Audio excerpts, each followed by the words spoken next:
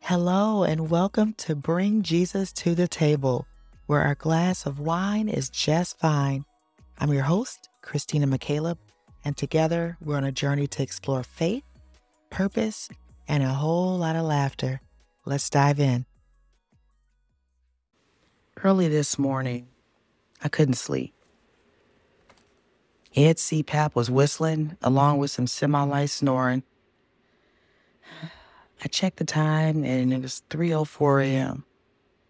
My wake-up times are getting earlier and earlier. I'm usually upset about my sleep being interrupted, but this time the voice said, "Get up. You have work to do. I have a word for you." Although I acknowledged the voice, I turned over and spooned Ed with his whistling CPAP. The voice said, "You may as well get up because you won't go back to sleep. Can I have a word for you?" I checked the phone again. Now it's 3:33 a.m. A scripture popped in my head. I must work the works of him who sent me while it's day, for when night come, no man can work. That's John 9:4. Well, thanks, Lord. Guess I'm getting up.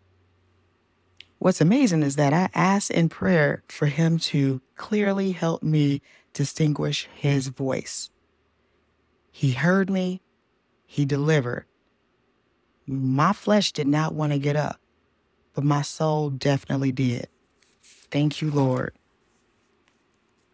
Now, going back to John 9:4, this scripture made perfect sense for me this morning. Now, let's say I was able to get my full, I say 8 hours of sleep, which I have not gotten that in months. I would sleep until around 7:45 a.m., log into work at 8 a.m., probably with pajamas on and teeth not brushed, take down to school at 8:45 a.m., rush back to work like I never left, work 10 to 12 hours, and that's in between picking Don up or going to his games. Then I shower and go to bed. I wouldn't have no time to work on the podcast, to get into my word, to pray, meditate.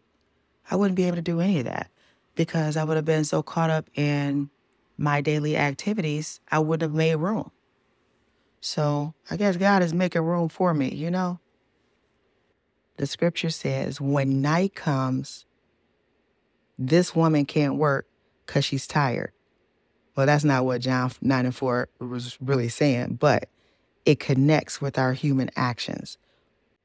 We got work to do, y'all. There's a saying that says, "I'll sleep when I'm dead." I call that success talk. That's what the successful people be saying. Well, that sounds stressful to me. I want some sleep. I don't want to wait till I'm dead to sleep. Now, if it's divine work that I'm meant to do while I'm on this earth for my Heavenly Father, then yes, I don't mind losing sleep for that. Because we all have a job to do. And it took me over 25 years to know my purpose in life. And it took so long because I wasn't connected to the proper source. Think about this. Your cell phone battery is low. You're out and about. You don't have your charger with you. You have to get a charger. You have to get your phone charged. You want the original Apple charger, but you have one at home and you don't want to spend $50 for the adapter and the cable. So what do? You go to the nearest gas station and you spend $6 to $8 getting a charger just so you can cheaply charge your phone real quick. That charger is not good for your cell phone. However, it is a temporary fix. It will charge. It may charge for a little while, but it is doing damage to your phone. Why? Because it's not a quality source.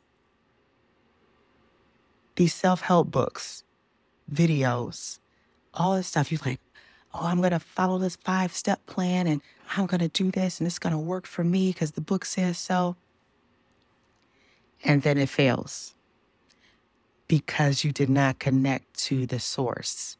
Now, the person who wrote the book or made the video may have connected to the source, and they're successful because you bought the book. So now they got the money. So who knows? They probably connected to the source, but you connected to the book. So that didn't work out. Talking to your friends or family.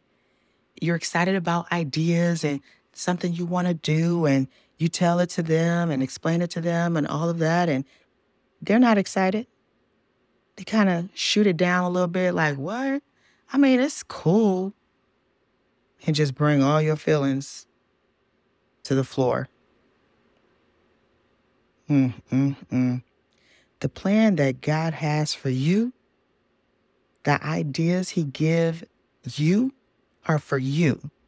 Shut your mouth unless you're talking to someone like-minded. Like-minded people are power sources. Stop draining your power.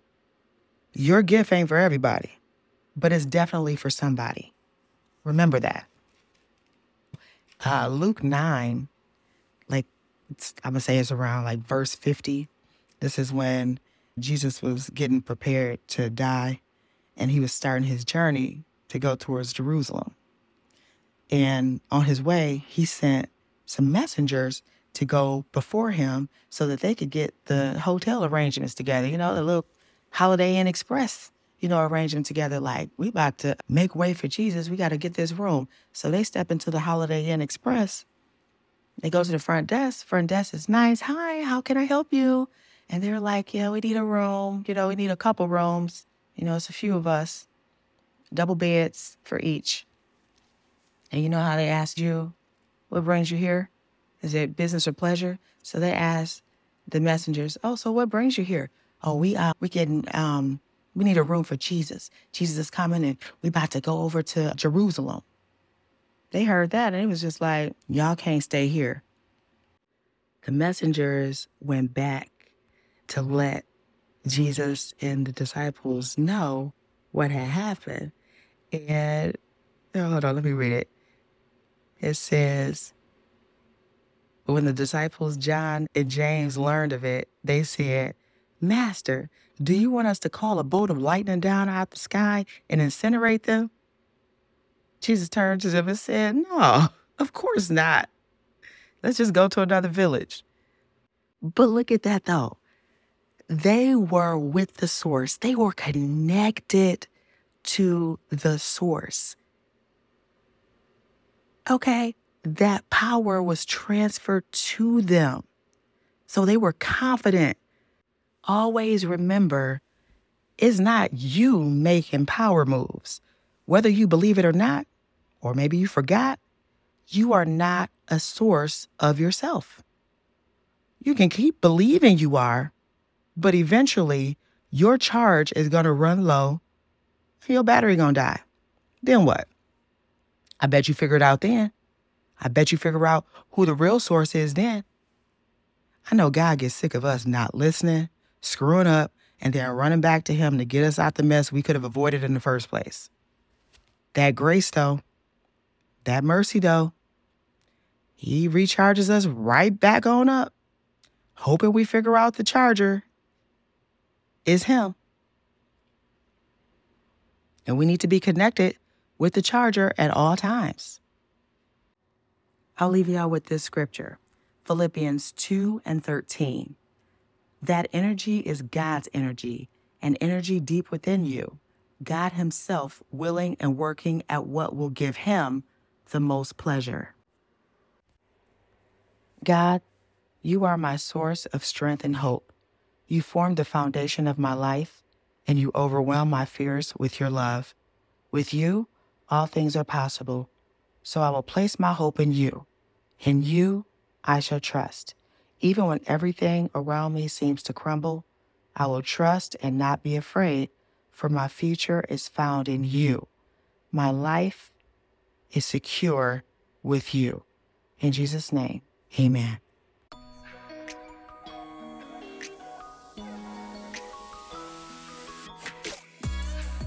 That's it for today's episode of Bring Jesus to the Table. We hope you enjoyed listening and gained some valuable insight and inspiration. Be sure to subscribe to our podcast on your favorite platform so you don't miss out on any future episodes. And if you enjoyed today's show, please leave us a review to help others discover our podcast. Thanks for tuning in, and we'll be back soon with another exciting episode of Bring Jesus to the Table. Until then, may your faith guide you, your purpose inspire you, and may laughter light up your life. See you next time.